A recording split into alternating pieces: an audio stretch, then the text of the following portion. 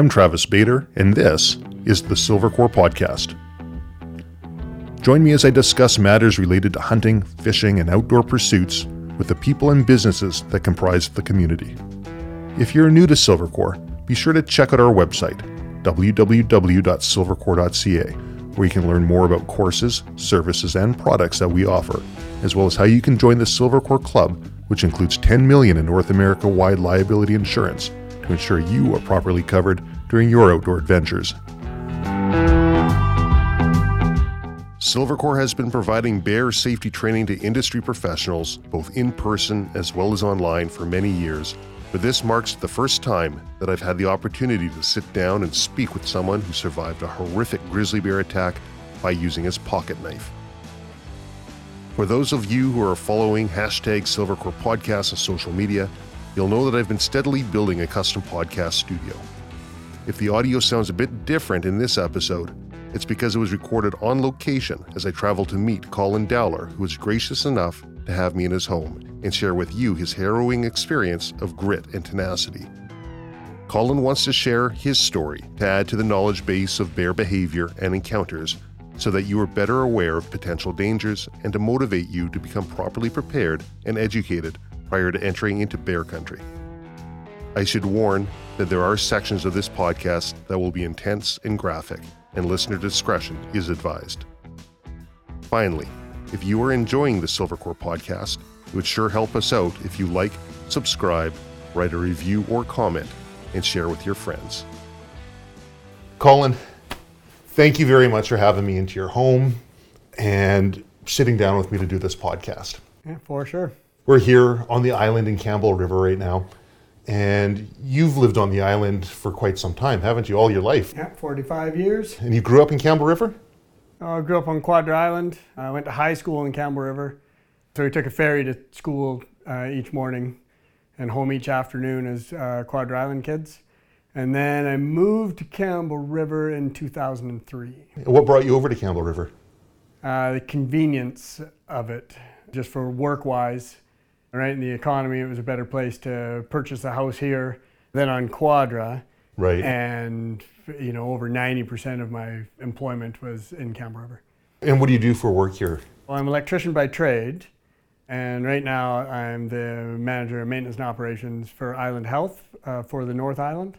Growing up in this area, you've got a lot of bears in Campbell River. You're no stranger to being around bears. You see black bears typically over here. Is that a fair statement?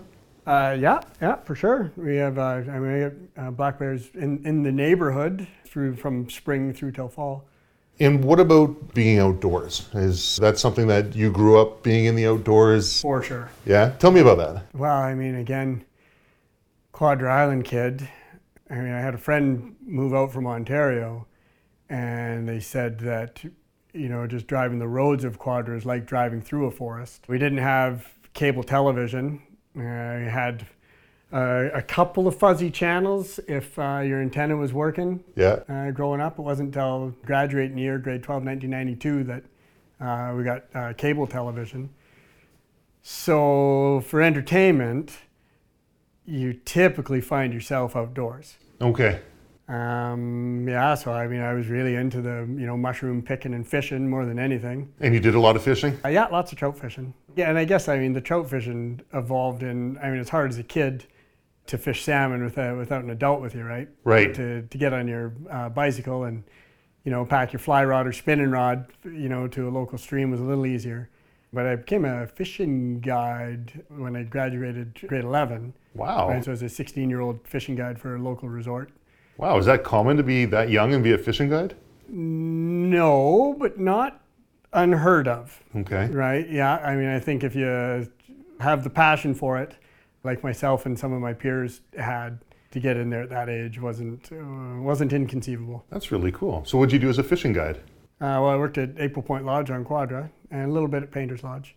And basically, you just, you know, took people for day trips out and started in a 15-foot whaler. And then moved up. I was in a 17-foot whaler by the end of it all. And occasionally would get onto people's larger boats, you know, if wealthy customer had their own 27-foot whaler, right? And right, I would get into their boat and guide them out of that. Yeah. But yeah, it'd be day trips, anything from 4 hours to 16 hours chasing around local coho and Chinook mostly. When I read about your experience, it's human nature. You take a look at this and you say, well, that would never happen to me. But it happened to you. Let's talk a little bit about what brought you to be out in the woods. On that fateful day, that happened when? That was in July, was it? July 29th, 2019. July 29th. And if I read correctly, that was right around your birthday, wasn't it? I woke up the next morning out of surgery on my birthday. Wow. What drove you to be outside in the woods on that day? On that day, well, I guess for what it's worth, my wife and I were hiking locally and had planned to do a lot of hiking locally this summer. My older brother and I had planned to attempt to hike Mount Doogie Dowler in the near future, probably next summer or next September. So my wife and I had contemplated doing a local hike together. Okay. And ultimately decided that I guess she wanted to not take on such a challenging hike as the one that we were thinking on doing that weekend. Okay, yeah. And I don't know anyone else that wants to go bushwhacking on the mainland to go route finding up Mount Doogie Dowler other than my brother, but our schedules don't line up. His days off are on midweek. Yeah. So it was a convenient opportunity for me to go out on my own to the mainland to do some reconnaissance for this hike because my wife and I weren't going to go on our trip together. So you've never been up to Mount Doogie Dowler before? No, I have actually. I guess it must have been a while back if you're looking for a new route. So I guess I want to say it was about 20 years ago that I had done 2 different hikes up Doogie, and same idea. One was to, get there in the boat and sort out, hey, can this be done? And then a second attempt in earnest where we got turned around by weather while we were trying to summit. So then here I am 20 years later. About 5 weeks earlier, I did a spur of the moment, quick, just bomb in there to see if it was being actively logged, if you could even land a boat there, et cetera, Sure. what shape the roads were in. So I'd actually done a decent bit of reconnaissance 5 weeks earlier. So Mount Doogie Dowler, that's one that kind of looks like a cowboy hat when you're on Quadra Island. That's one of the higher peaks there, isn't it? If not the highest peak that you can kind of see. Yeah, it's amongst the more prominent peaks when you're looking from Vancouver Island that way. Like, it isn't the highest, it's fairly close as well, right? Have you had a successful summit on that mountain before? I have not. Okay. I've got a close friend that has, though. I have to ask, is a summit in the future? For what it's worth, I'm okay if I never hike the mountain, and I always have been. And it was just recently when my brother and I got talking about it, and we were both getting back into shape, right? Each being in our mid-40s, Yeah. And each having moved into desk jobs, Yeah. right? We were getting back into shape and thought, you know what, this would be an excellent goal and a worthy thing to attempt to do. Well, and I can't help but notice, and I know a little bit about the background on this, but it's called Mount Doogie Dowler. You're Colin Dowler. Can you tell me a little bit about how that mountain got its name? My grandpa Doogie, or I guess Grandpa Doogie Dowler, but we knew him as Grandpa Doogie. Yeah. He lived on Quadra for a long time, was the local grocery store owner and postmaster. And when he died in 82 or 83, one of the local families pursued getting the peak named after him. Yeah, because they knew it, or they suspected it didn't have a name. That's pretty cool. Yeah, I thought so. So it's got some family history there. Yeah, for sure. Yeah, and actually from Harriet Bay, where his store was, and also his home, there's a view of Mount Doogie Dowler from there. So you just sit at home and stare at the mountain, which is now named after him. That's right. That's really cool. So you, I guess, a more spur of the moment to go up around your birthday, or? Yeah, that's right. The first trip was spur of the moment, and this one also was. I intended on doing a reconnaissance hike before September, and I was just at the beginning of some days off, so there was probably the trip was going to happen. It just so happened that it was a fairly quick decision that I was going that day. So what did you bring with you? Had, of course, my backpack, hiking poles, mountain bike, the bivy sack, which would be my first time using one of those. It was an experiment to see how comfortable or miserable it was being in a little bivy. Yeah. Packed pretty light, had a small amount of clothing, more than enough food, but it really wasn't much food. Okay. And that's about it. What about bear spray, air horn, firearm? Yeah, so I didn't have an air horn or a firearm, and I left without bear spray.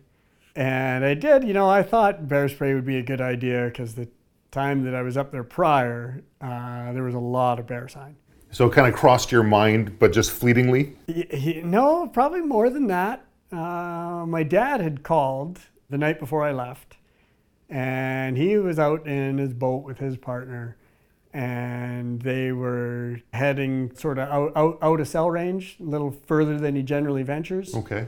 So he was calling to let me know that, he was going off the grid. Okay. So it was a convenient time for me to tell him that, hey, so am I. Typically I would leave an itinerary with him, but my wife knew well enough, where I was going, what was going on. So she had the itinerary. And he had mentioned that, he had bear spray in and amongst his wares, whether it was, past his due date or not, he wasn't sure, but I should consider grabbing it. So we chatted a bunch about bear safety and, how afraid of bears he is. And, I debated whether I should be more afraid of them than I am or not, because I've honestly never been afraid of bears and cougars. And I've got the belief of, well, it's like being hit by lightning. You can't fear that or you'll never get out there. That's a good point. And where you live, we've got cougars here. We've got a lot of black bear out here. It's more of a common occurrence to see or hear about them being in your area, and that familiarity breeds a certain amount of comfort. For sure. Yeah. And they always run, don't they? Yeah, they typically do. They typically do.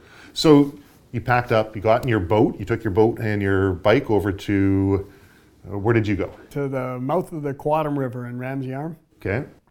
Mm-hmm. And I got there and tied up to the dock and started biking out there and realized that the camp was active. Okay. 5 weeks earlier, the camp wasn't active. Okay.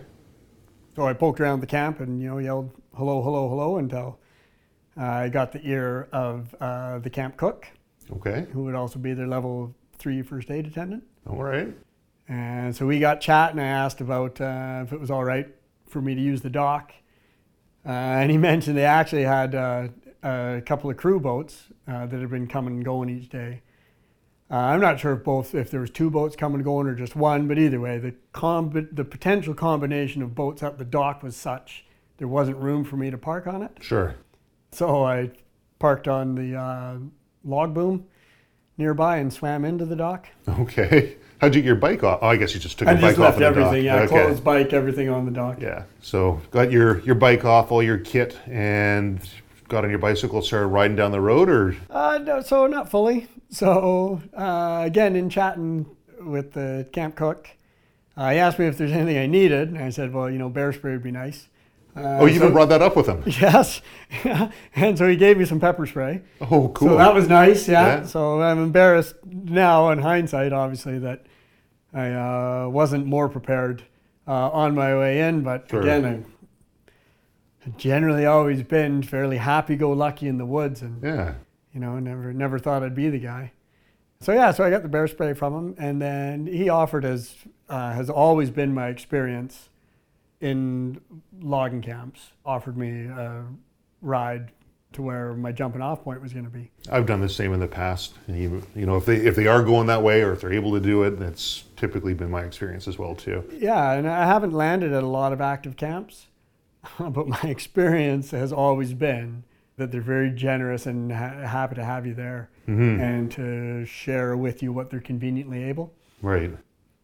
Yeah, so he gave me a lift to about the 9 kilometer mark. Oh, save some time. That's nice. Yeah, for sure. And then you got off the 9 kilometer mark, and did you park the bike there and just had it for transport back? That's right. And you decided to start hiking from there? Or did you just set up set up camp there? No. Yeah, no, that would hike from there. My like the hopeful mission was to find a route that would get me into the subalpine or even the alpine. Have you done a lot of work in the alpine, a lot of hiking in the alpine? No. Okay. No, I've done some. Certainly not a lot. So now you started hiking uphill, looking for different routes to get into the area, and at some point you spent the night, I guess. Yeah. So you set up camp, and were you seeing much bear sign around? Not the higher I got, no.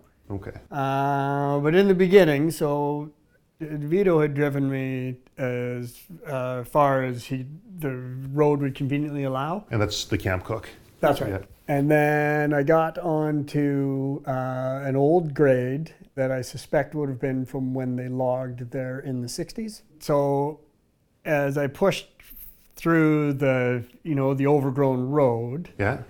what I noticed was when I was there 5 weeks prior, there was some bear sign in there, not a ton. Sure. Most of the bear sign was on the more built logging road on the way up, and I rode that on my mountain bike on the way up, so it's a slow go. And then at the point that I had to ditch my mountain bike, there was still bear scat. I didn't really notice if any of it was fresh. None of it struck me as super fresh. Sure. This time, a lot of the elderberries mostly seem to have been pulled down into the trail. That's a good observation. Yeah, and I suspect that's from bears pulling the trees down to get at the berries. Right.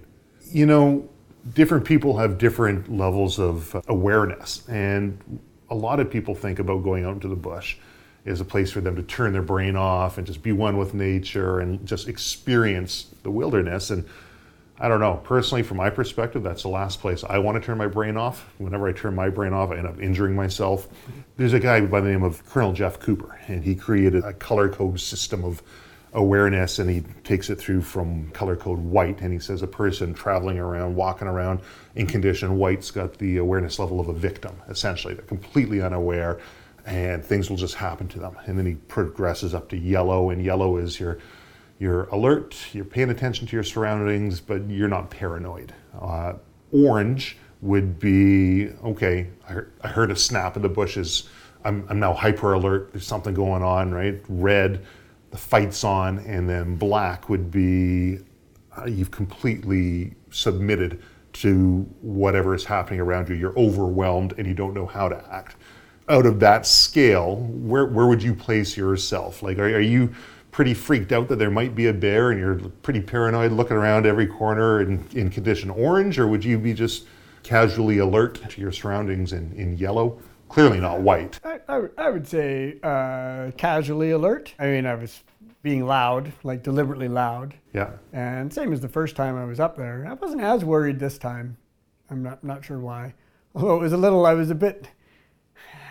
I thought the pulled down bushes were concerning. And okay, right? It wasn't like that the time prior. Right. So it struck me as potentially more active than it was 5 weeks earlier. So are you singing or have a bell or anything? Yeah, well, I had a bell, Yeah. but I also had that on while I was riding my bike down the road. Sure. But yes, my wife asked me to wear a bell, so I was wearing the bell.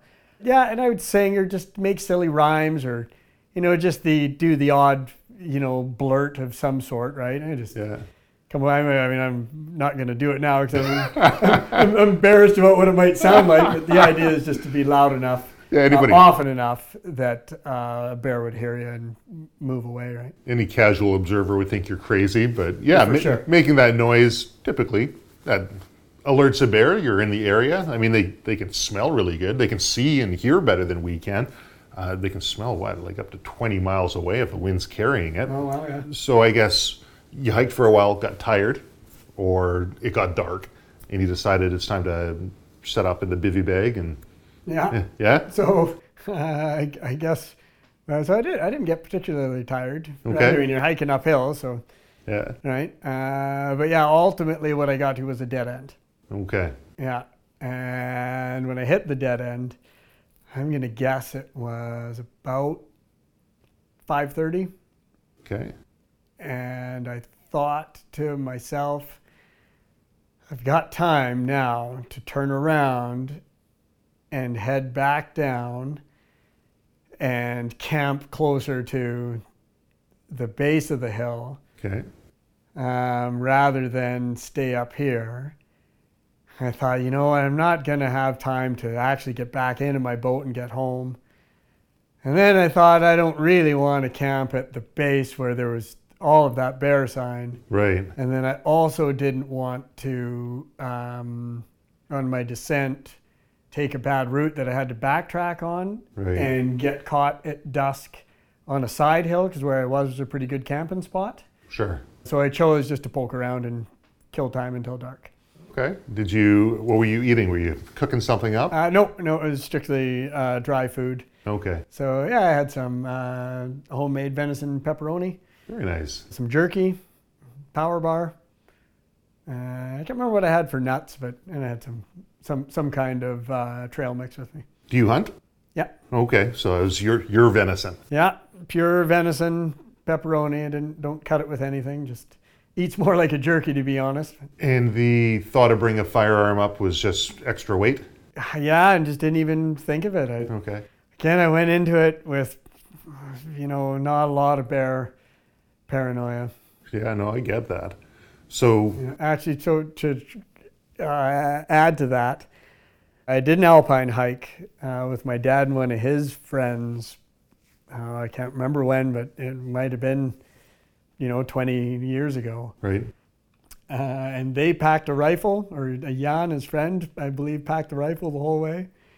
And I remember just laughing about how silly I thought that was, that they were that afraid of bears, that they would carry this silly rifle from sea level up into, 6,500 feet or whichever. Yeah, it's one of those things, you don't encounter a predatory animal and you're like, why did I bring this thing? It was so heavy. I could have packed more whatever, or just had a lighter pack. Well, apparently I should have had more appreciation for their wisdom rather than laugh at it thinking it was folly. Uh-huh. So you wake up in the morning the next day, you had a good sleep. How did the bivy bag work? Oh, it's a miserable sleep. Yeah. Yeah, it was. I've never been a big fan of the bivy sacks. No. Yeah, and I don't know that this is the highest quality bivy there ever was, right? Yeah. But either way, not knowing any better, it was wet. Yeah. And I generally have to get up to pee in the night. Yeah, sure. So getting in and out of that thing and just kind of sliding in and out of it from all the moisture from my breathing and sweat. You didn't bring your pee bottle. Yeah, no, I don't know if there would be room to even use that in one of those things. It was tight quarters for sure. Pretty tight one. Yeah. So you woke up at dawn, when the sun broke from an uncomfortable rest. Yeah, well, knowing how much dew would be in there, I gutted first light out as long as I could. Yeah, okay. Before I got out to start my morning. Yeah. Then what happened? I broke camp and packed everything up, grabbed all my stuff, filled my water bottle full, and started poking my way back down the hill. How long were you hiking for? On the way down? Yeah. Oh, maybe 4 hours. Okay. And finally got to your bicycle. Were you seeing any more increased activity? Were you smelling anything? Do you think maybe you're being stalked for a while? You know what? No, I don't think it was stalking me. Okay.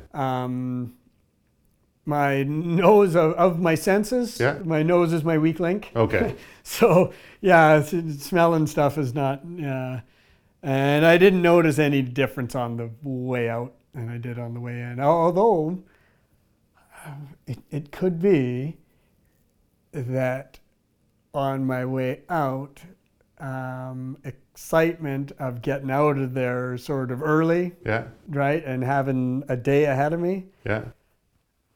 may have gotten the better of me as far as my caution level goes. Sure. Right, probably a little less, chirping, making the sounds and stuff, and Okay. a little, kind of rushing my way out of there a bit more. Okay. So now you're on your bike and you're riding out. Mm-hmm.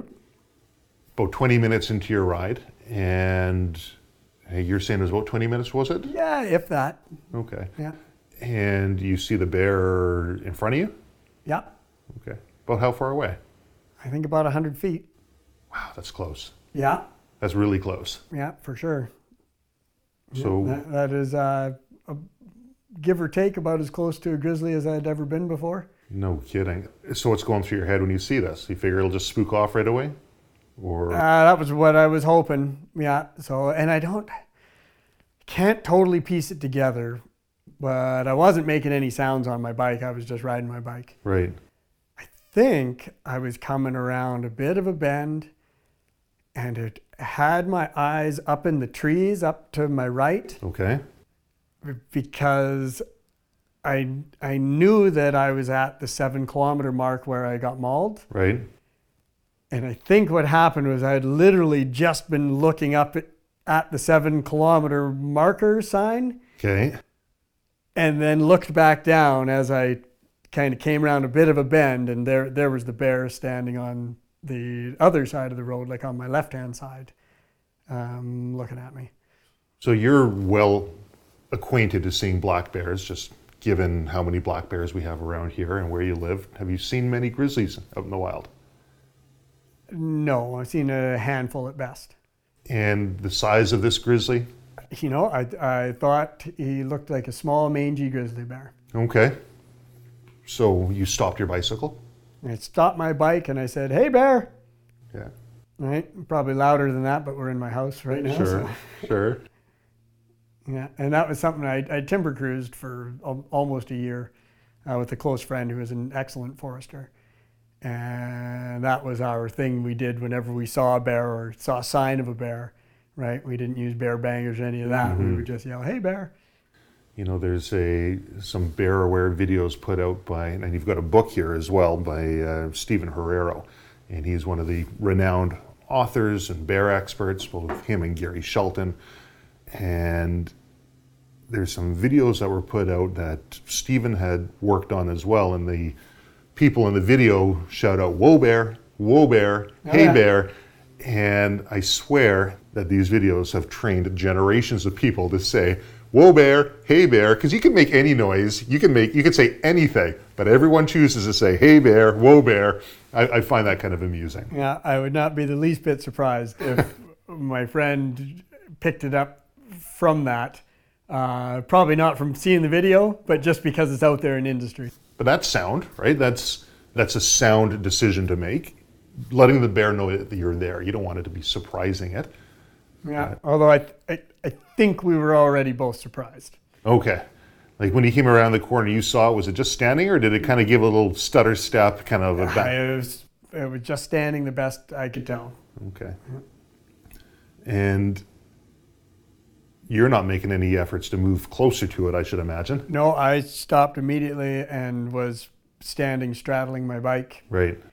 You know, I said the "Hey, bear." I know immediately after the incident, I told people that I talked to the bear calmly as it approached me. Okay.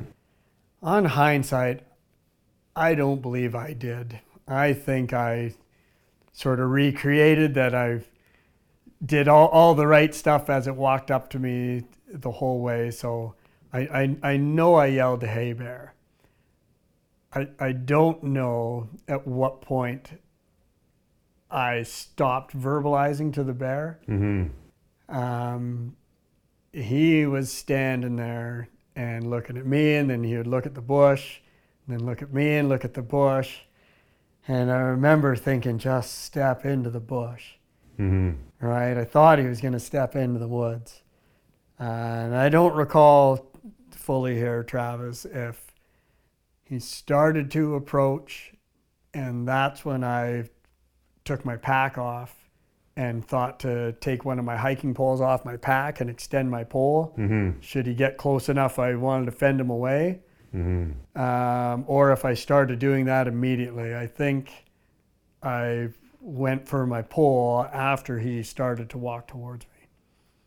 And I suspect that once I started rummaging through my pack, I was now thinking about, holy crap, I need to get my pole off my pack so that I can fend this bear off should it get too close. Well, were you thinking, holy crap, I should get the bear spray out that the camp cook was kind enough to lend me? No, unfortunately, I was already aware that I'd lost my bear spray before I camped the night. No. Yeah, and I had really deep pockets. I mean, the foolhardy thing is that I should have had the bear spray on a carabiner on one of the straps of my backpack where it is imminently accessible.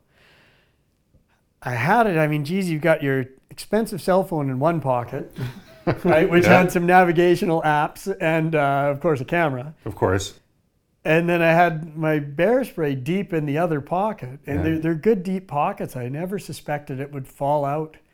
I think on one of my last sort of meal and navigation stops that I took on the way up the hill, I sat on a log where my knees were higher than my butt. Mm-hmm. And I think the pepper spray fell out at that point. Okay. Yeah, and by the time I realized it had fallen out, it was quite a ways behind me. Right. And I just thought of the man, that's a ways back to go.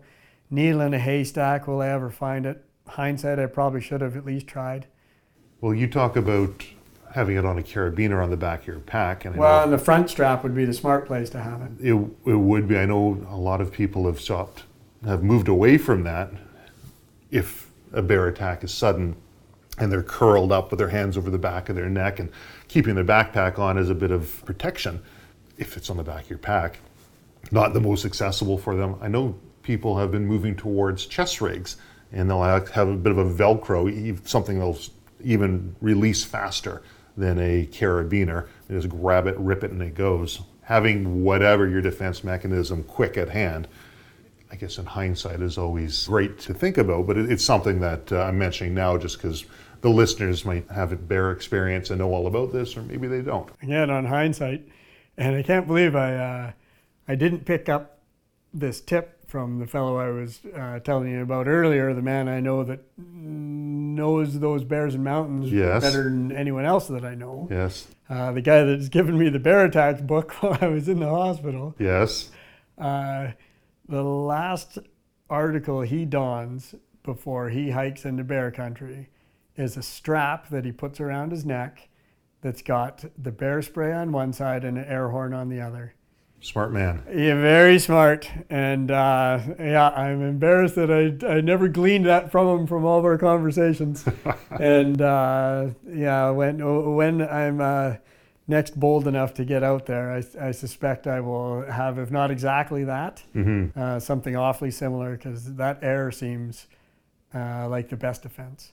So the bear starts approaching you. You're rummaging through the pack. You're looking for your poles that you can use as a defensive. Yeah, they were strapped to the outside of my pack, so they were quite easy to get my hands on. Okay. And the bear's approaching. Mm-hmm. Started off at about 100 yards. 100 feet? 100 feet. And that's well within. So Gary Shelton, he's a author of some bear books. Stephen Herrero, I see his book here right in front of you, both renowned bear experts. And years ago, I was approached through my company, Silvercore, to put together a bear training program that incorporated bear spray and firearms and avoidance strategies and encounter strategies. And I reached out to both Stephen and Gary, and Stephen was helpful, and he provided some insight and information. Gary turned out to be my wife's aunt's next door neighbor. And he says, Travis, I'm getting out of the training game. Tell you what, if you'd like, I'll give you my lesson plans. I'll give you some training aids. I'll help you. Let's ensure that we're carrying on the tradition of what he spent 35 years in bear country researching these things prior to even getting on with his books here. Let's ensure that this information is being passed on. So I was very, very thankful to the both of them, particularly Gary, who just recently passed away. And I guess where I'm going with this was that you were talking about the distance at 100. So at 100 feet away, Gary had put together a general guideline. And just so the listeners have an idea of really how close this is, because there's going to be people who say, I was 100 feet away. How is that a threat to you? Like, couldn't you just run away? couldn't get, right? People that just don't understand this. With a bear, Gary had put together his 75-meter guideline and his 25-meter guideline.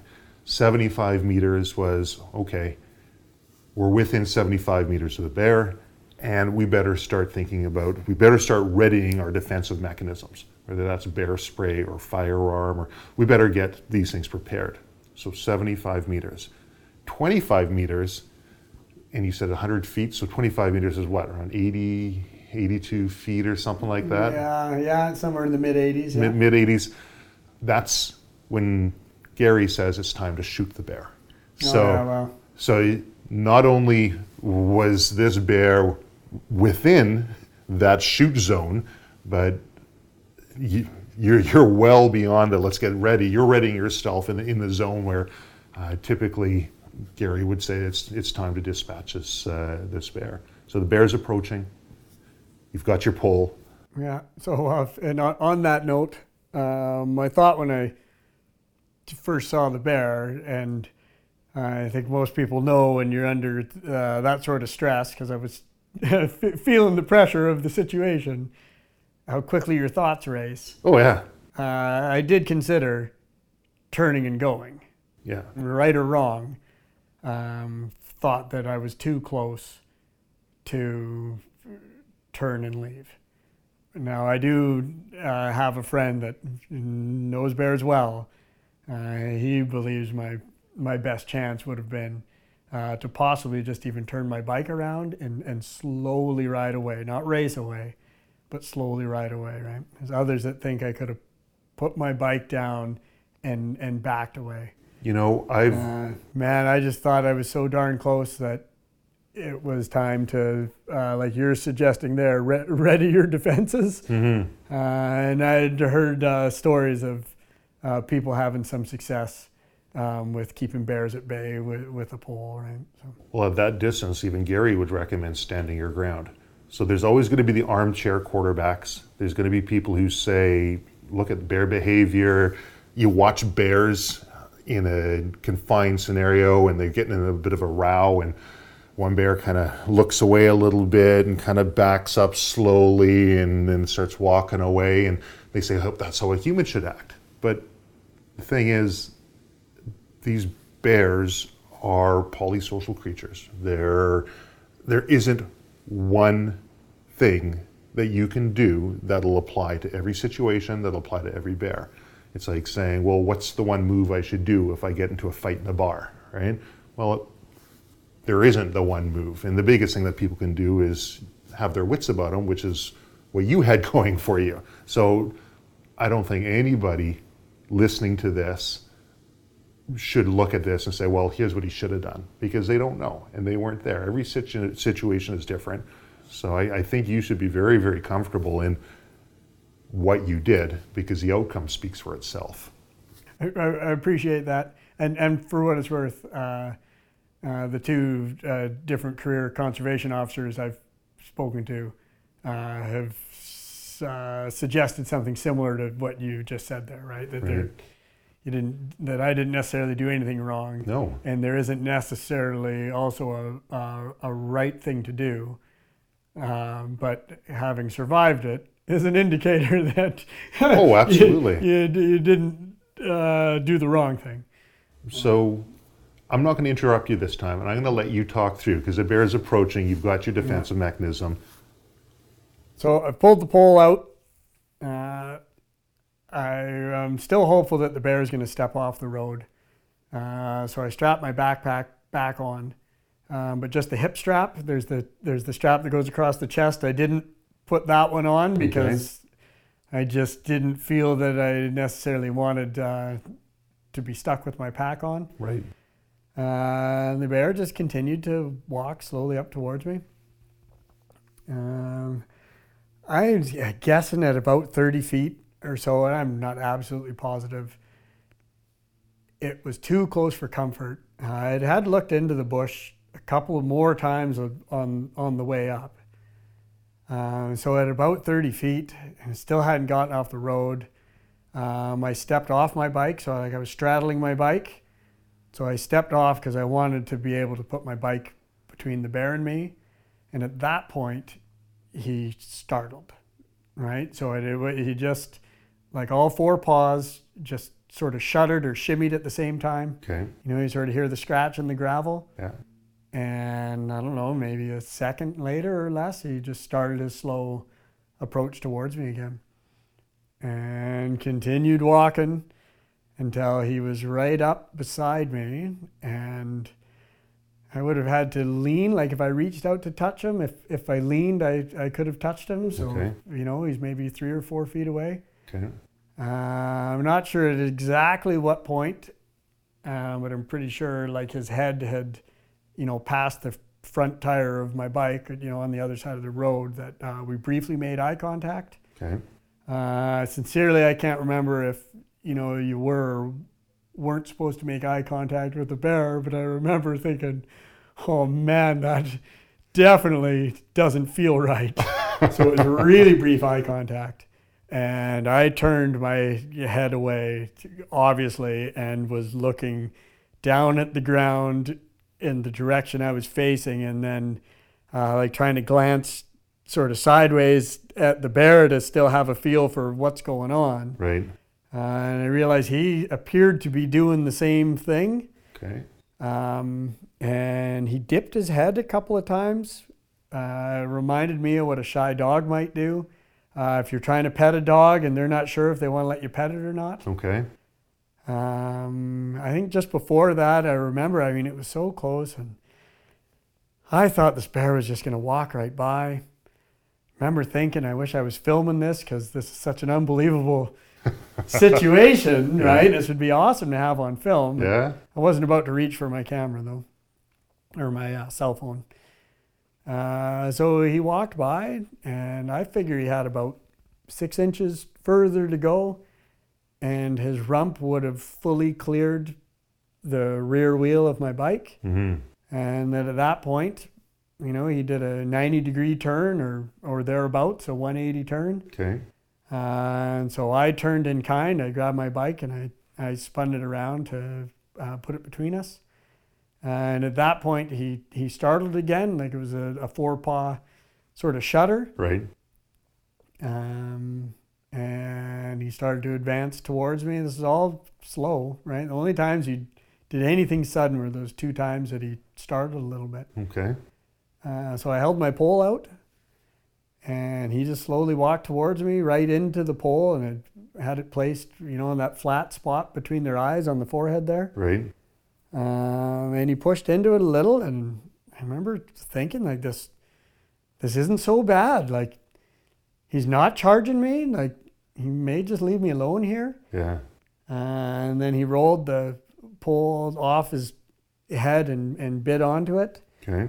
And we tug aboard, you know, for a second or two, and he let go of the pole, and then started moving towards me again. So I dropped the pole, I believe, at this point, and I unclipped my pack, and I'm sliding backwards the best I can while I'm doing this. Okay.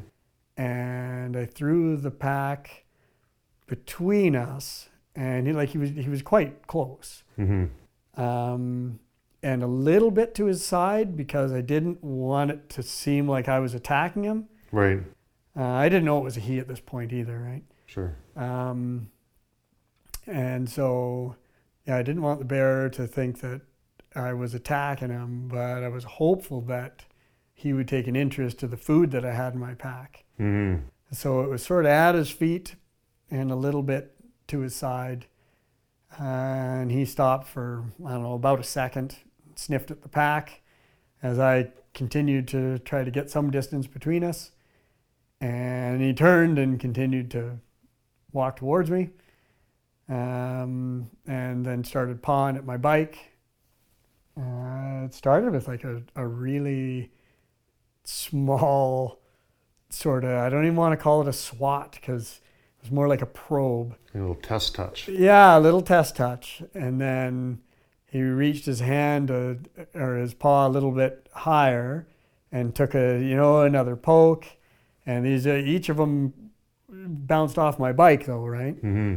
And then the third one was higher yet, and I'm not sure which one, somewhere between number 4 and number 6. He lifted his paw high enough that I was worried he was going to like swat down and bury me under the bike. So I threw my bike at him at that point. And then at that moment, he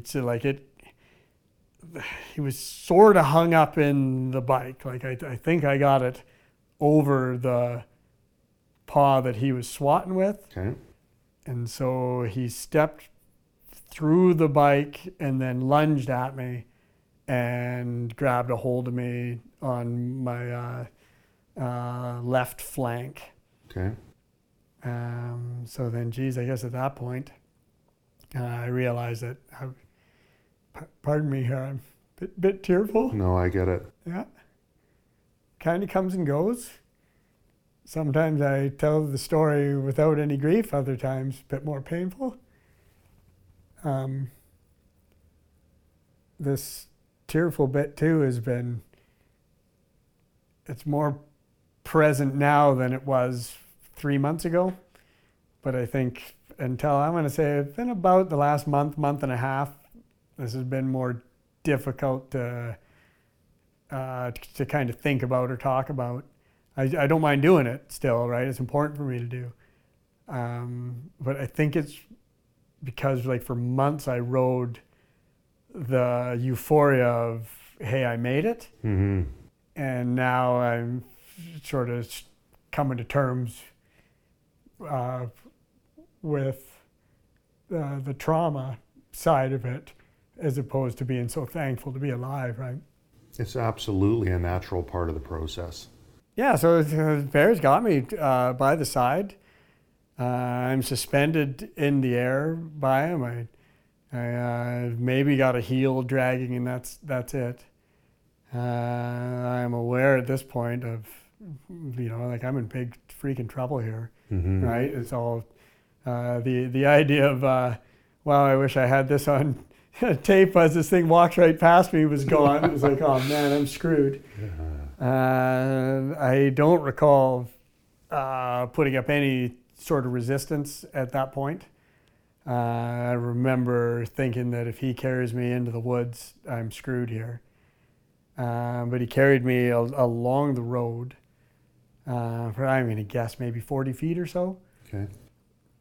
And then ultimately put me down at the edge of the road with my head just touching the ditch line. Why exactly he put me down, I'm not sure. If he was, a little bit tired, or if I was maybe falling out of his grip, just, kind of sort of tearing free. Mm-hmm. But then he cinched up his bite again on me, on my flank or sort of abdomen, my side there. Mm-hmm. At that point, I had the opportunity to fight back. So in my mind, I was going to give him a double eye gouge, like from the movies.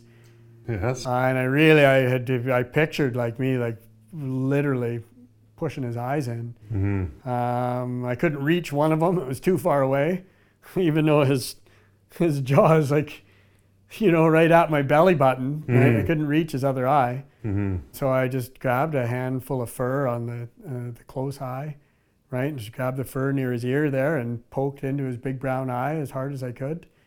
Were you able to get the thumb in there? Man, the way when I tell people, I don't know if it'll come through on this, but it was about that long, I think it lasted, the snap of a finger. Yes. And the next thing I know, my legs are in the ditch and my upper body's out of the ditch. So, and the moment that I poked him in the eye, he reacted strongly enough that I spun 180 and was completely disorientated in that moment, right? So how if he swatted me around or shook, I'm not sure. It was a pretty large tear on my back by my kidney there, which may indicate that was a shake. Your kidney was exposed, from what I understand, or your organs were. I've got it in writing somewhere that the trauma surgeons exact words, but it was something to the effect of I was one cellular layer from my kidney being exposed. Okay. So I don't know, right? It may have been visible, but there was one layer stopping infection from getting through into my internal cavity. So pain, massive pain, or overwhelmed with adrenaline and... No, I would say not a whole lot of pain. Like it was, I knew I was badly injured, but it was warm, right? Like it just, like it wasn't yet painful. What do you mean warm? Just sort of like a It glowing... just felt hot. It was warm. Like I don't, Okay. it wasn't hot like if you touched a wood stove. Yeah. But it was warm. It was uncomfortable, but it wasn't painful. Like it might be more like those times when I don't know if you ever cut yourself with a really sharp knife, and you're injured, but it doesn't hurt yet. And it's really not that bad dealing with it until maybe you run it under cold water, and it's like, oh man, there's the pain. It's usually when I ignore it and let the infection set in. I have to avoid the pain. Yeah, I can appreciate that. But so it's kind of that. Like I knew I was injured, but it just didn't hurt that much. Okay. At least not yet. So now I'm spun around. My legs are in the ditch. My upper body's out, and I think, and again, I remember most of what happened. I don't necessarily remember the specific order of it all. But then sometimes as I piece it together and or tell the story or reflect on things, it makes more sense to me how it all shook down. So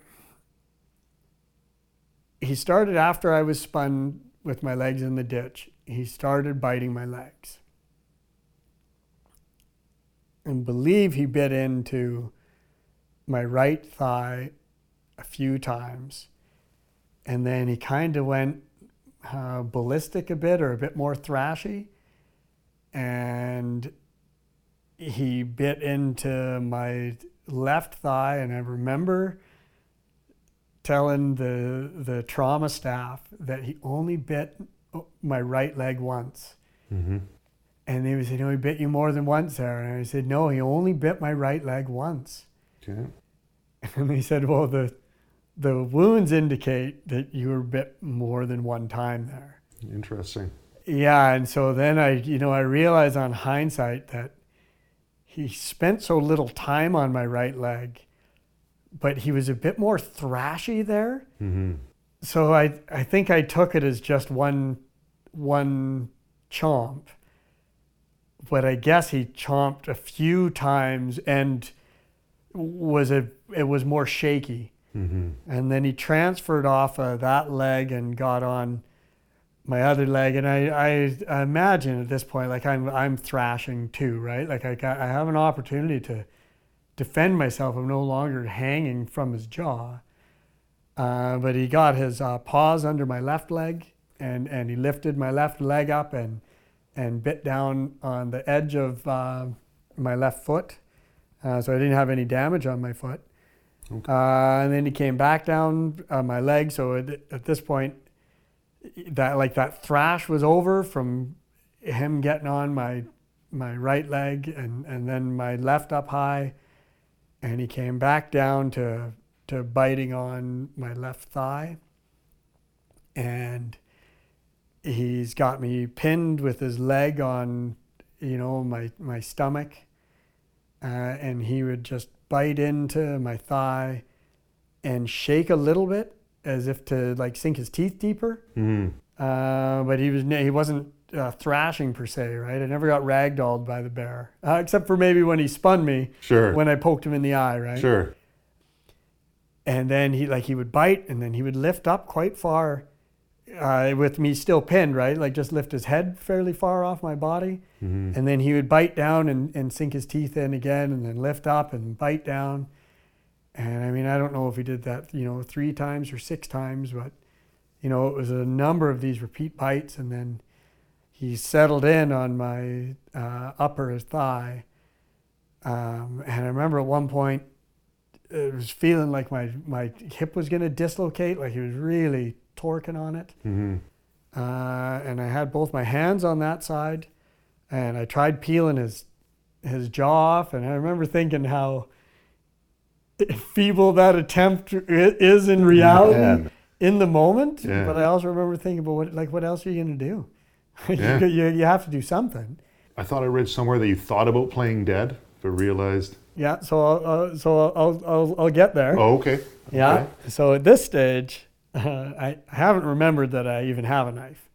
Okay. Right, like right from the beginning, I remembered my poles Yeah. because I've heard stories of people fighting bears off with poles. Isn't it funny how we revert back to what we know or our training? Right? The eye gouge, it's straight out of the movies. Sure. But against all odds, people win their fights that way so often in cinema, right? Yeah, so I've got my thumbs in his mouth, trying to peel his jaw off, and I mean, it seems feeble, but I suspect I'm doing it with all the power I can muster. Mm-hmm.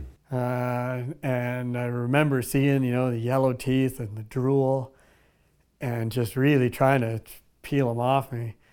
And I guess it bugged him enough that he let go of my leg and he bit down on my hand. And then he got back into biting my leg again.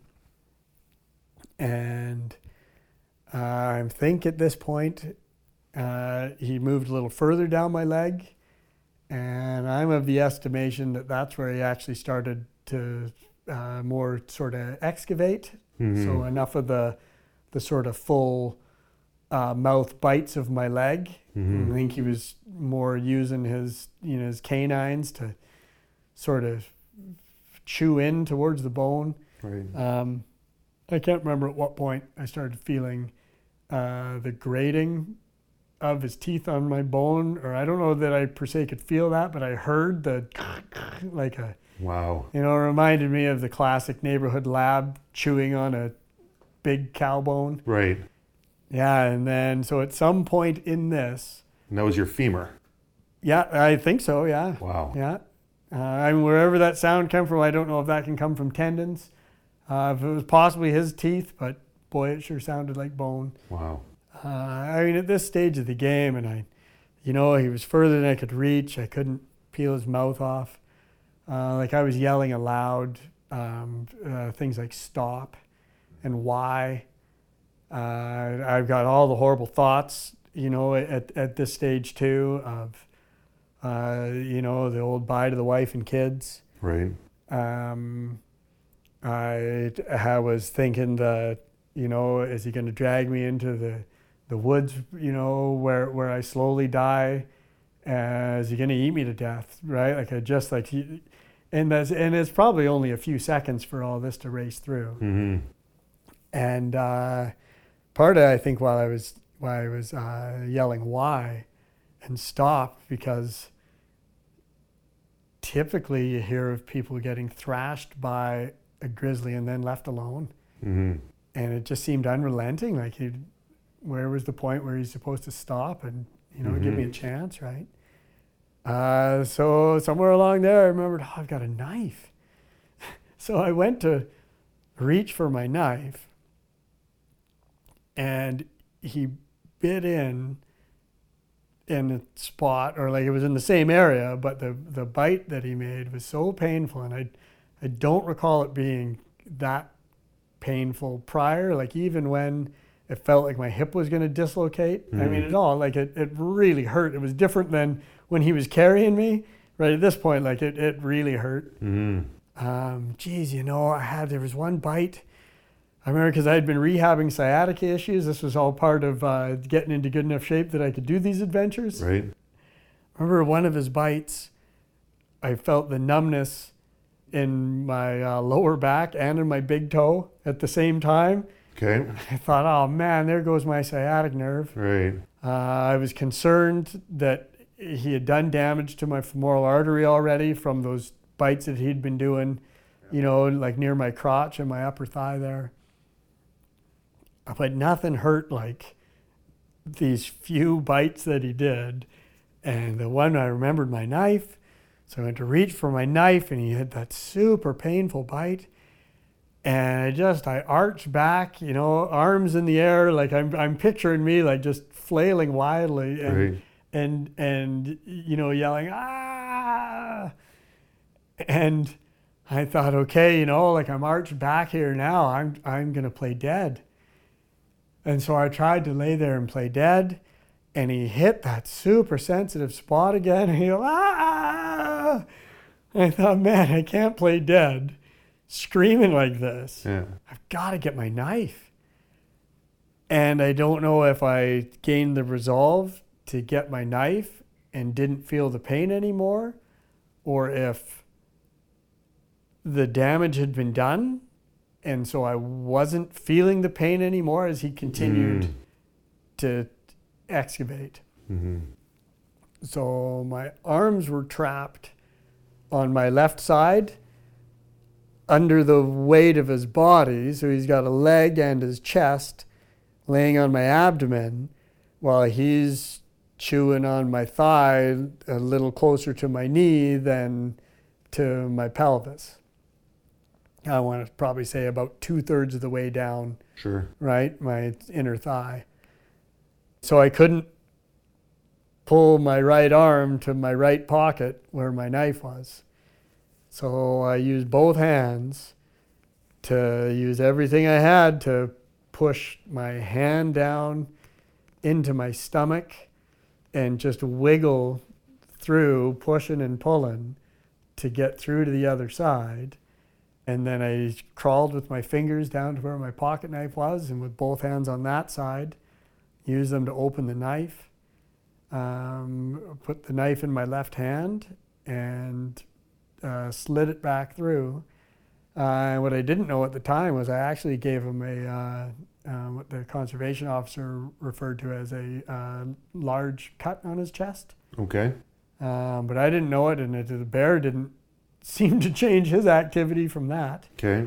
So I pulled the knife through, and again, on hindsight, thankfully not cutting myself, but Yeah, no kidding. I imagine I had the inherent wherewithal, because I don't recall thinking it out, but to not point the blade towards me on the way out. Right. Right, like as I was pulling the blade across my body and his. Right. And then I leaned forward. And at this stage, and again from a story my little brother had told me of a grizzly attack survivor that had the bear mauling his stomach at the time, and this guy stabbed it repeatedly in the neck until it ran off and ultimately died. Right. I remember that story. Yeah, and I was remembering that in this moment of I'm getting my knife, I have my knife, now it's time to stab this bear in the neck as many times as I possibly can. Okay. And I leaned forward so that I could reach his neck, and he was intent, just chewing at my leg still. And I reached till I'm guessing, maybe 6 inches out or so. And then I stabbed with, all the strength I had into his neck. Mm-hmm. And I'm not totally sure if it was, me pulling back to stab again, or if it was him pulling off of me. But either way, he immediately let go of my leg and pulled his head up off me. And he got to a point where I couldn't reach his neck anymore with my knife. And I remember being so disappointed that I couldn't continue to stab him in the neck. Mm-hmm. Didn't want to stab him in the shoulder. And then in that brief moment where I was, thinking that, a big gush of blood came out of his neck and onto my hips. And I said aloud at that point, now you're bleeding too, bear. Because I had a charge there. I'm getting verklempt again. But I had such a charge of adrenaline, although I didn't feel it at the time. But I actually felt like I was in the fight for the first time after a pretty prolonged attack at this point. Mm-hmm. And I mean, I don't know if we've been, 30 seconds or 2 minutes. Mm-hmm. I suspect it took them 30 seconds anyways to carry me as far as he did towards the edge of the road. Wow. Yeah, so then he stepped right up off me. And he walked around me about to the center of the road, and then up the road, so opposite the way he had originally approached me from, back towards my bike. And he veered towards the bush. Again, I'm thinking, just go into the woods. And then he veered back towards my mountain bike. And he was bleeding the whole way. Like, it seemed like there was a gush of blood with probably each heartbeat. Okay. And he got up to my bike, and he was sniffing at my bike, and I saw him poop 3 times and take a huge pee. Mm-hmm. And I remember thinking, wow, like I think I laid a lethal wound on him, Mm-hmm. because that's a considerable amount of shock he appeared to be in. And Right. the way he was bleeding, it was just a phenomenal amount of blood. I moved a few times, and when I moved, it got more of his attention than I wanted. Mm-hmm. So I was trying to sort of see what was going on, but not to make too much motion. So then he sniffed away at the front tire of my bike for, I'm not sure how long, but it's quite a while. It was, not minutes, but again, probably half a minute or so. Okay. Then he turned and he walked back in my direction, but he stayed on the other side of the road, like just past the center of the road, as he walked back in my direction. Once he got about even with me, maybe a touch past, he started to veer back towards the woods. And ultimately, again, I didn't know this at the time, but I suspect it was about there. I think he walked back to where he had initially stepped out. Mm-hmm. And then he stood there, and he would look at me, and he'd look at the woods. And I'm looking at him and thinking, man, just fall over. The bleeding was slowing, but he was still bleeding. And I thought, like, what can I do here? Well, I'm waiting, like I need to do something. But again, if I moved too much before, it had gotten more of his attention than I Right. liked. And I just really didn't think I could sustain any more abuse, right? Right. So I thought in that moment, and this might have been a lifesaver, that the bear stood there as he did. Because had he not, I'm not certain that I would have thought to put the tourniquet on. Right. I might have just gone and gotten on my bike and tried to get back to the camp. I don't know either way on this, because I had a pile of thoughts Sure. before I got on my bike. So I had my knife with me, so I started cutting the sleeve off my thankfully long sleeve shirt. And I thought this part was kind of funny. So through all this and all the adrenaline, I did the cut of my sleeve and then tried to pull the sleeve off, and I couldn't get it.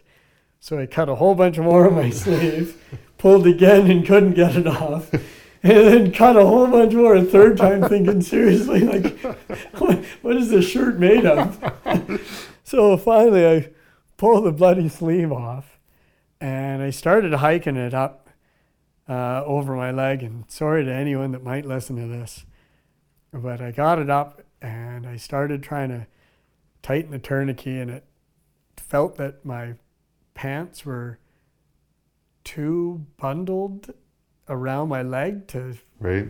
tie the tourniquet well. So I looked up and I started pulling my pants down, like unraveling them from up there, and they were really thrashed to ribbons. Mm-hmm.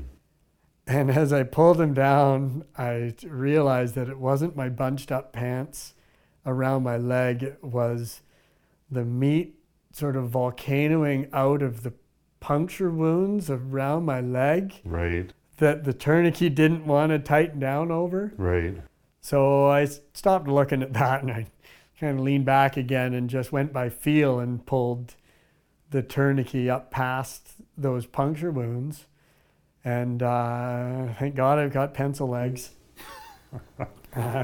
And my wife calls them Wednesday legs. Why is that? Wednesday gonna break. Oh, yeah. they're pretty skinny. Anyhow, so I tightened the tourniquet and I cinched it like you get your half hitch in there and Yeah. and cinched it down. And I was able to get another half hitch in there, like the classic granny knot. Yeah. And I don't know if I had, an inch or two. Maybe when I get my stuff back from the COs, I will know how much room I had to spare to tie that knot. Yeah. If it got salvaged, I don't know if it did, right? But either way, there wasn't much left for me to get that second knot in there. But the knot held. I believe at this point, I turned and looked and the bear was gone. I honestly don't remember at what point he disappeared. Mm-hmm. But I don't suspect I would have had the courage to crawl to my bike if the bear was still there. Mm. Or, I wouldn't have. Yeah, so the bear was gone. And then I'm laying there. It's probably at this point that I looked at the time and saw it was 12:01. Thought to myself, should I wait here for when the crew trucks come down from their day of work and have them rescue me? Or should I get onto my bike? I'd forgotten in the trauma, either that or my bad memory, that Vito, the logger, and he gave me the lift up there, had told me that the crew that was there was leaving by boat each day. So had I chosen to wait, Yeah. that would have been it for me. But I looked at the time, and my thought at the time was they're likely not coming back down till 4 o'clock. Right. And I didn't think I had 4 hours to wait. Right. So I chose to crawl towards my bike. I personally think this part is hilarious. I tried to crawl to my bike and I couldn't do it. I made it about 3 steps with my knees, and the pain from the gravel pebbles on the road hurt my knees, and my knees are uninjured at this point, right? Hurt more than I could bear to crawl the, 40 or 50 feet back to my bike. That is funny. Yeah, and I remember cursing myself in my head. So in this whole journey, once the attack was on, the only thing I said aloud was to the bear once he was bleeding. Mm-hmm. Right? And then became an internal struggle and me talking to myself. Right. And I said, Dowler, seriously? You've been through all this and you can't suck up a bit of pain in your knees? But I couldn't do it. So I rolled onto my butt. Yeah. And I pushed with my good leg, right? My left leg was seemingly useless at the time. Okay. So with my good leg in my hands, and I skidded on my butt back to my bike. I got to my bike. My pole must have been close, or maybe when I threw it at the bear, it went past. I don't get it, but Mm-hmm. my pole was there. Mm-hmm. And I tried using my pole to get my way onto the bike. And that didn't work. I think I fell and actually bent my pole doing that. So then I used my bike to pull myself up onto it. And I'm not sure how, but I flopped my left leg over the bike. It's amazing. Yeah, and I realized after I was telling a man that interviewed me to write a piece for the Hospital Foundation in Vancouver. Okay. It was when I was telling him the story, I realized, wow, I had my knife in my hand this whole time. I kind of forgot that through all of this, right, I'm probably white knuckling this little pocket knife, right? Either way, so I take my first attempt to get started on my bike and immediately collapse over the other side of it. Okay. And hit the ground. Possibly the most disheartening part of the whole adventure. Okay. But in that moment, I also told myself, right, Dowler, you got one chance to do this and get on your bike. It's now or never, all or nothing. Just all the sort of things you motivate yourself with, right? Mm-hmm. I was super scared, right? Because took me so much the first time. And the second time, it was surprisingly easy, right? Like it was a lot easier than the first attempt. Was it the mental motivation?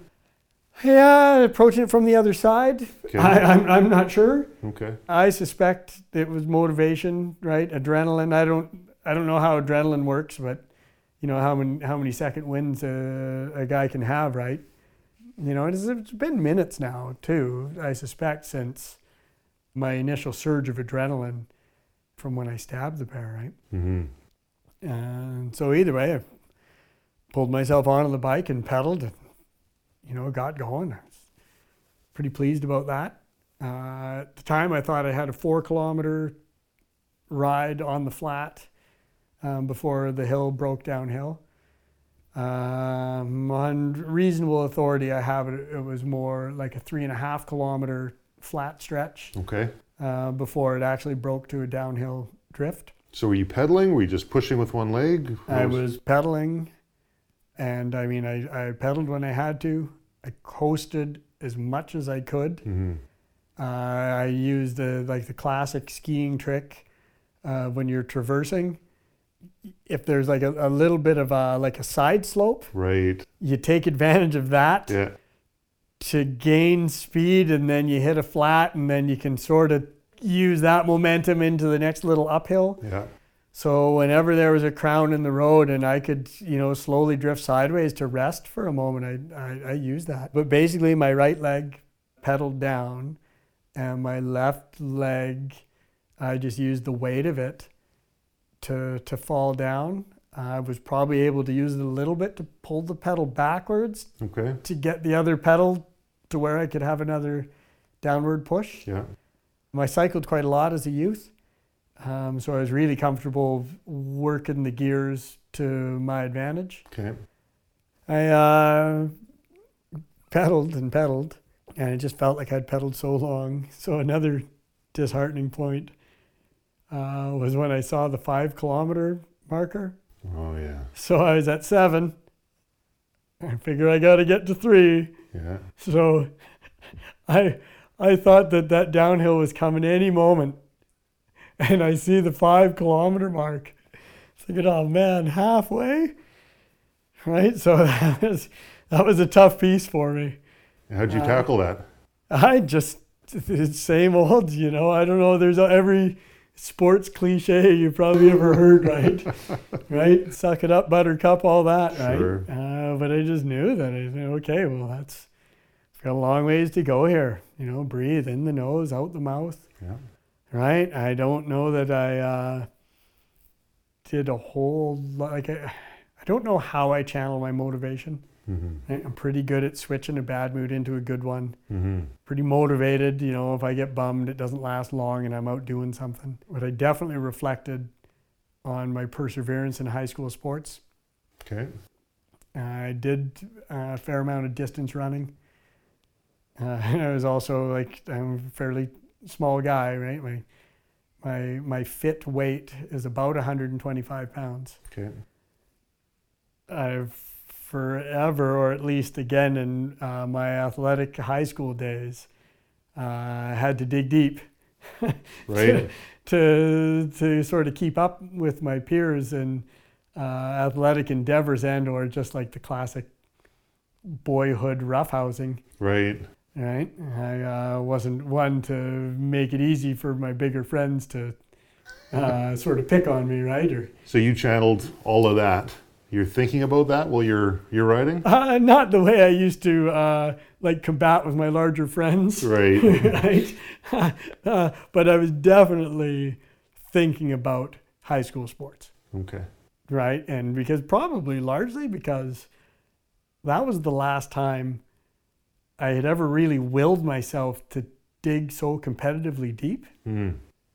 Because once you're not competing anymore, Right. you don't really Sure. think to dig deep, right? Sure. So I just tried to put myself back into how I persevered back then to either be at the front of the pack or nipping at the heels Right. of whoever the local champion was, right? So either way, I dug deep and kept pedaling. One point after that 5K mark, my left foot fell off the pedal. That was a really scary moment. I was actively pedaling at the time. I didn't have long to coast, and I'm certain that if I fell off my bike, I wasn't going to be able to get back on my bike. Right. I mean, I can feel my seat warming up. Mm-hmm. I'm certain it's warming up with blood. I'm not looking to check or feeling right. I'm just trying to focus on, breathing and riding. Right. My foot falls off. I didn't have long to coast before I had to have my foot back on the pedal. And so, I've got to hook my toe under the other pedal to get that pedal low enough that I can get my leg back on, which I couldn't lift naturally back on. So, I grab a handful of pant to pull my foot back on and get it on there and start pedaling again and tell myself, call and concentrate, right? God, you can't let that happen again. So it got down to just thinking of the most simple elements. I'd breathe and pedal and put all my focus on, balancing my bike and pedaling along, except for possibly my one silly typical man moment of when I had hit the brake and started to coast downhill. And remember, I've done this road before. Yeah. So when I knew it got going fast, to the point that when I was on the road with a helmet in good shape before, I used my brakes on the descent. Yeah. I've got this knife in my hand still. And you're doing the shifting and everything with my right hand, with the knife there. Yeah. And thinking I can't safely use my brake, my rear brake on my right, with this knife in my hand, or I'm going to risk losing my knife. Yeah. So the smart thing to do is ditch the knife. Sure. But if I live, I want this knife, damn it. So I took the time, as any stupid, stubborn guy would, to fold my lock blade knife at risk of crashing, and folded it up and stuffed it in my pocket, and coasted down. So at this point, now that I'm coasting down, and feel free to interrupt any time here too, right? I've been talking for quite a while. Well, the only thing that strikes me in this is your decision to fold that knife up might not necessarily have been a stubborn act to hold on to the knife, but maybe it was your mental resolve that I'm living through this and I'm keeping that knife. Yeah, I agree with you, but that's vanity though, right? Like that's typical, you know what I mean? Whatever you want to call it, it's just one extra piece of that puzzle that's telling your brain, this isn't how it's ending. Fair enough, right? Yeah, Sure. That's to hang on to the knife. But I love it. That's fantastic. It's certainly me not giving up. Right? Yes. Oh, absolutely. And on the ride, like you said, and I'm guessing it was before my foot fell off the pedal, because that was a moment of holy smokes, like focus here, or you're not going to make it. I was having thoughts like, I might be an amputee when this is all over, but I'm okay with that. Sure. Right. Sure. There's I had a few opportunities to give up, I suppose. And that might have been one, right? But either way, so anyhow, so I got the knife in my pocket, drifting down the road, and I was thinking to myself at this point, like, how am I going to arrive at camp? Right? Like, what am I going to do when I arrive?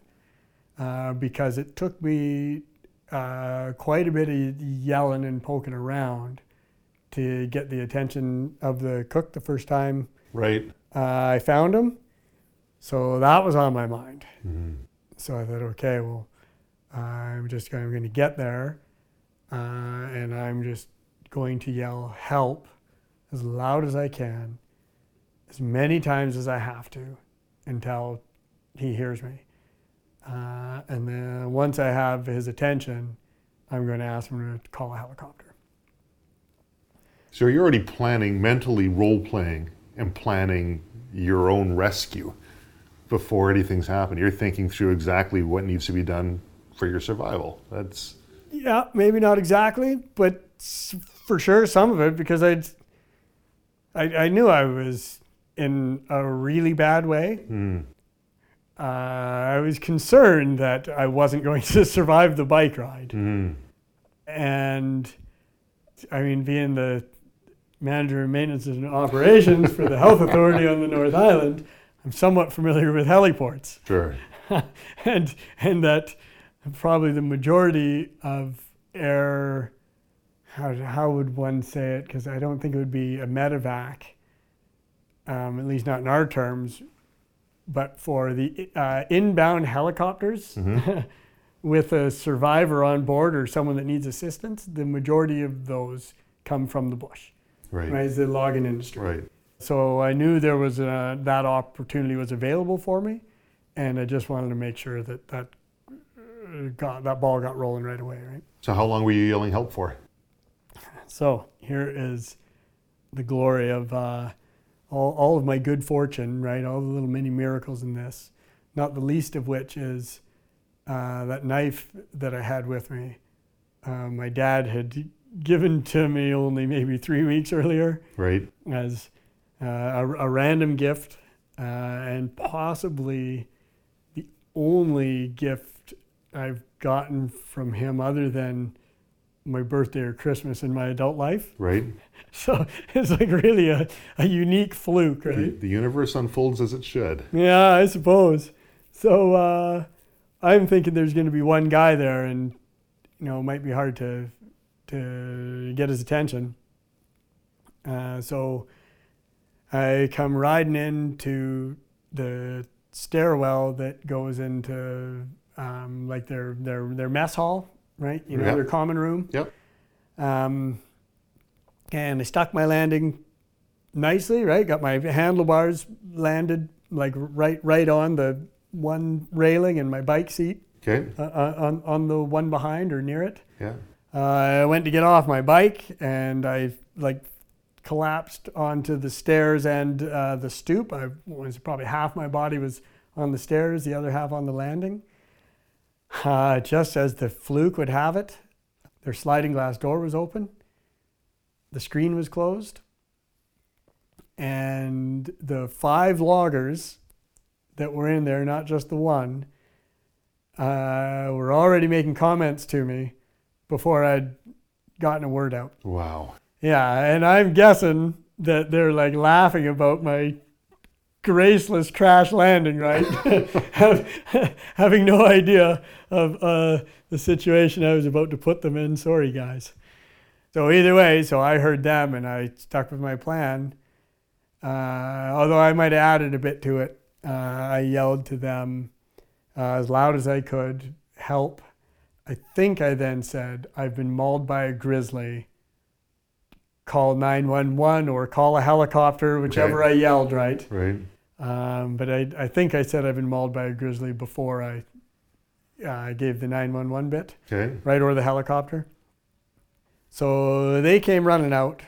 I suspect that Vito went straight for the phone. Okay. And there was panic in the air for sure. Mm-hmm. Of course, not being ready for this at all, right? This isn't a scenario where someone's been injured in the bush and they're on the radio saying, get ready, we're coming in hot with an injury here. Right. Right, so they're running through the camp gathering the stuff that they may need. One of the things they were looking for was a spine board or something of that effect to get me onto, to get me off these stairs. Yeah. They'd give me a glass of water at this point, and oh man, that felt so good. Yeah. Yeah, and I asked the guys, I'm like, guys, can you please, get me off these stairs? I don't know if I said please. and there's like, yeah, and I'm guessing there was 2 or 3 guys there at one point. And the one guy in the adrenaline of the moment, and I'm thankfully did it because I was reasonably confident I didn't have any sort of spinal injury. Okay. But he just grabbed me by himself when they were kind of struggling on how to figure it out, and heaved me into the building and laid me down there. I think they just waited. They did have a blanket down before they plopped me in there. Mm-hmm. Right? They got a blanket down there. He heaved me and popped me down. And they just kept, scrambling away and checking things out. Again, I can't speak for exactly what they did. I could hear them yelling back and forth to one another, asking where equipment was.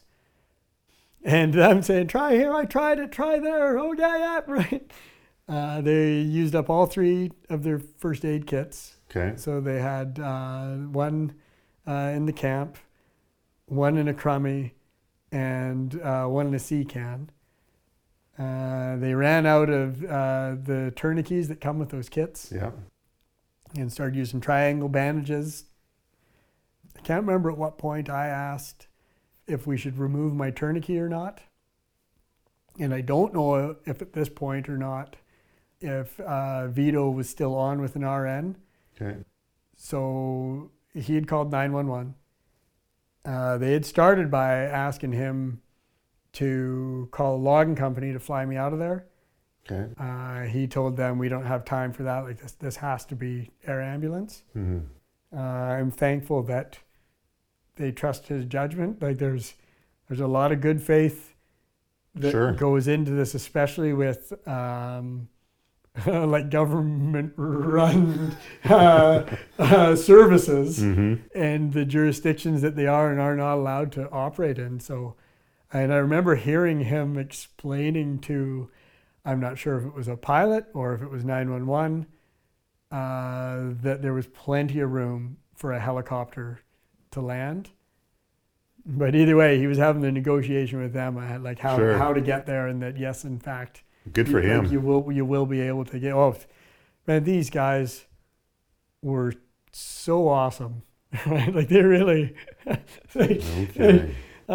So they negotiated that yes, taking the tourniquet off is a good idea because my leg was not feeling very well, Mm-hmm. and getting the tourniquet off actually helped. Okay. And then and at that point, I don't know. I think they were already, had like cut open my pant leg, and were bandaging the wounds. Mm. Vito mentioned that with each time they closed one wound, Yeah. that another one would like take Oh, over where man. that one left off. Like they Yeah. would patch like the worst one, right? Then the next one would start like leaking as whack-a-mole. badly. Yeah, exactly. I remember asking the guys a bunch of times. Oh, they kept, doing the stay with us here. You're doing well. Like they're saying Yeah. all the right stuff. And sorry guys, but I was not like I know it's just stuff people have to say, right? Because Oh, I get it. I knew I was in tough, Yeah. and that they were just saying it, and that there was some serious concern Yeah. for my odds at that point, right? Yeah. They got me on the phone with my brother, and I can't remember how many calls I made. I tried my wife first, although I knew my odds of getting her weren't great because she was day camping Okay. while I was gone, right? So usually out of reception. So then I got through to my brother, and we chatted. And, it was a good chat. I mean, I could tell obviously he was upset. I wasn't positive I was going to make it. So I was doing my best in that to let him know that I did well, Yeah. right? That, that he told me this, I don't remember saying this, right? But he told me that I was telling him, well, little else, there's a dead bear laying up in the bush, right? Like I was Yeah. trying to play to machismo in the moment, right? Yeah. So either way, I don't know how we ended the conversation, but I started to feel that I needed to save my breath, right? Like as much as the guys wanted to keep me talking. Right. Air ambulance was 40 minutes away from when they agreed to fly. We were prepared for an hour. And I understand they were only 40 minutes in the end. And there was just no way I was going to be able to keep talking that whole time, right? Right. So I got off the phone with them, but I kept checking in with the guys. They had a rap music soundtrack going on Sirius Radio or something right in the background. And you like rap. And I like my hip hop. That's right. Yeah, so I asked them, hey guys, is this Beastie Boys playing? And I just tried to help. And, you know, we were making the odd joke, or at least I was trying to make the odd joke. I think they were perhaps being a bit more respectful than that. I remember one of the guys, and he was holding pressure on my kidney wound, which I could tell they were really concerned about, right? More concerned about that than my leg, it appeared to me. Okay. And the one guy says, so Colin, how's it feel? He might not have said my name, right? He says, so how's it feel to have 5 guys use their level 1 first aid for the first time ever? So, but it gives you an idea of, there was, I don't know if levity's the right word, but we were... Oh, you have to have it. Yeah, like there was a little bit of jocularity. We were reaching for humor to kind of lighten the situation, right? Yes. I know the RN on the phone with Vito told him to stop giving me water. And I remember them saying, guys, no more water. And me thinking, oh, water's so good. I would ask those guys, can I go on my back? Right? My side was getting so numb. Yeah. And they're like, no, just a few minutes longer, man. The helicopter's coming, right? We're worried about this wound on your back. So I gutted that out. Not that I had much choice. I don't think they would have let me roll over through any amount of begging. Yeah. And I can't remember if I tried calling my dad or not. You know what? I'm reasonably certain I did. If I got an answer machine, I didn't leave a message. I didn't think that was appropriate. Right. So I had done my wife, my dad, my brother. I know my wife was my first call, right? Don't know who my second one was. I'd obviously forgotten my dad was off in his boat and was out of cell range, right? But then I had the guy call my boss. Your boss? To let him know I wasn't going to make it into work, Oh, right? come on. So, hey, you know what? Maybe that was the point where they're like, okay, we can maybe stop with the phone calls here because he's down to calling work. Oh, man. Right, which is pretty funny. So then my boss guy got into off of him dealing with that probably relatively abrupt phone call. Like, oh, what do I do? And did I understand that they gave you a blood transfusion before you got on the or while you were in the helicopter? No, on the logging camp floor. Yeah. So I don't know how long they spent with me on the logging camp floor, but upon their arrival, at that point I was confident I was going to live. They seemed confident I was going to live.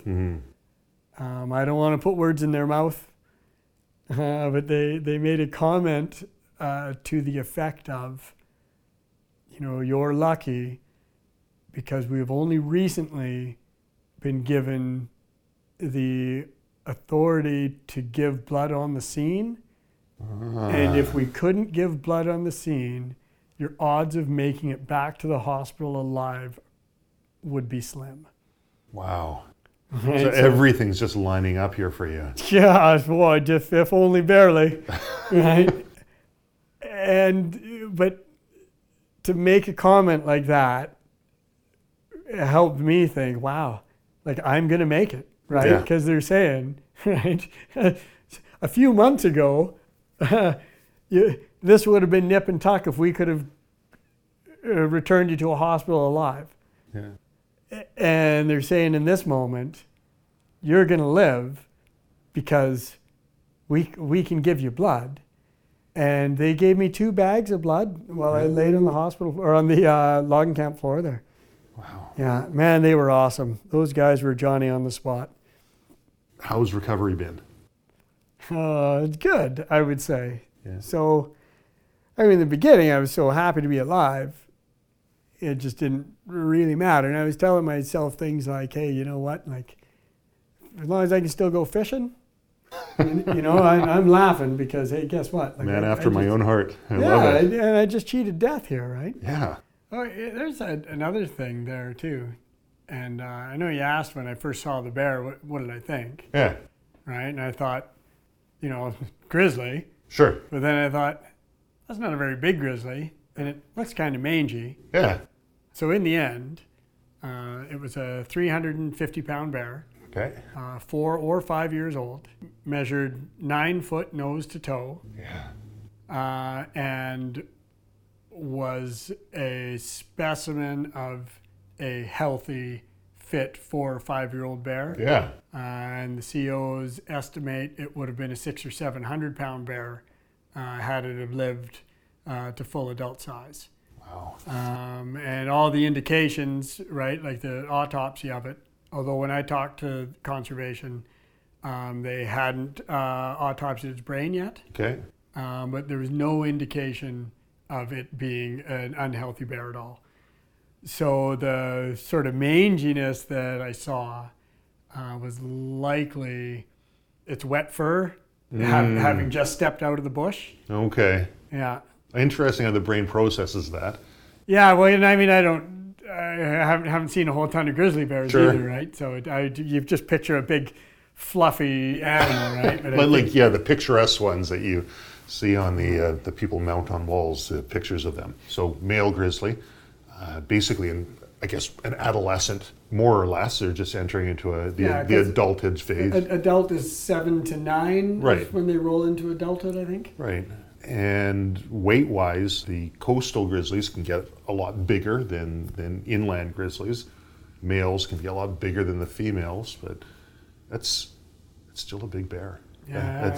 And the other thing that's interesting is that age group of a bear can quite often be the nuisance. It's just like an adolescent child, right? They pushing their boundaries, seeing what they can get away from. And when you relay it to me, of course, I wasn't there, but I get the sense that the bear was testing and pushing and seeing how far he could go with you. Mm-hmm. And, that didn't hurt when I swatted out. Nothing really happened. And let's go further. Let's keep pushing the boundaries. And when you jab that bear in the neck with a knife, whoops. Yeah, you realized, hang on. Right. Yeah. This isn't as fun anymore. Yeah. And if I recall correctly, the COs, when they went out to find that bear and dispatch it, that bear was stalking them prior to them having to dispatch it. Don't want to put words in their mouth, but I understand when they ultimately did shoot the bear, it was 12 feet away from one of them. Wow. Yeah, but not like you have to qualify that. Mm-hmm. It wasn't on even ground where it would easily close that. Like it was, sure, you know, down an embankment, there was an obstruction, but for as many hours as they were looking for the bear and they kept thinking, oh, there it is, but then there it wasn't, mm-hmm. right? It seemed to play cat and mouse with them right up until the end. Bears can be a pretty emotional topic. We've got legislation in British Columbia that has prohibited grizzly bear hunting, and there's polarizing opinions on this. Have you encountered negative backlash from this encounter, from the people saying, hey, you should never have been in grizzly bear country to begin with, and poor bear was put down? Have you encountered any of that? Not directly. Some of the things you read, right? I mean, you perhaps have read a whole bunch of them, I don't know. But in this one, and they were good at qualifying it, saying, look, I'm happy he's going to live, but. But. And it was fairly fair and reasonably civilized, right? And the one was that, you know, I'm just upset that, you know, another one of nature's beautiful animals dies because an entitled man is off. And that's the point where I think, well, but. Come on now. Yeah, hang on now. Like, I guess I am entitled to go hiking in the forest. Sure you are. Right? And I'm also entitled, especially at that time, which was my belief, that I don't have to worry about bears because I'm at one with nature. Like as hippy dippy as that sounds. Yeah. Right? I'm a hunter, but I've never bought a bear tag. Mm-hmm. I've never shot at a bear. Mm-hmm. Right? Like like there was no reason for me to be in a bear attack. But I understand that, when we live in and amongst bears, that in the end I'm more on team human, right? I'd agree with you on that one. Before we wrap things up here, is there anything that we should touch on? Is there anything that you'd like to say? You'd like to have out there, known? And I just hope, in all of this, that it helps with bear awareness on average. Mm-hmm. There's something to be said for being happy-go-lucky and not being afraid of nature. Otherwise, you'll never truly appreciate it. Mm-hmm. Yes. But it's also uncomfortable saying that one is foolish to not be properly prepared in bear country, and I wasn't properly prepared, and we certainly don't know if I would or wouldn't have been saved by bear spray. Mm-hmm. But I sure wish I had it in that moment, because it may very well have scared that bear off. From my background in training, the one thing that I found intriguing through this is how you and others defaulted to what they knew, defaulted to their training. So you talked about gouging the eyes of the bear because that was something somewhere ingrained in you that's a good technique. Poking the eyes for defense of whatever it might be, or the fact that you never let go of that knife again afterwards, or it's originally started with just a death grip, knowing, hey, I remember innately you've been trained because you've heard the stories about that guy who stabbed the bear in the neck a number of times and killed the bear, and how we just revert to essentially what we know. And from a training standpoint, even the first aid that people will go through to take a first aid course and a month later forget everything. Having an awareness, having your story as a reminder, you're that guy now. You are that guy that people will be thinking about in the future. They're on their bike. Okay, I'm going to put my bike between me and the bear. I got my pole. Oh, right, I got a knife, right? Or maybe they'll think, he really wished he had bear spray. And an air horn. And an air horn. I'm going to go out. So thank you very, very much for sharing this with me, sharing this with the listeners. What an incredible tale. For sure. Don't underestimate the wildlife out there.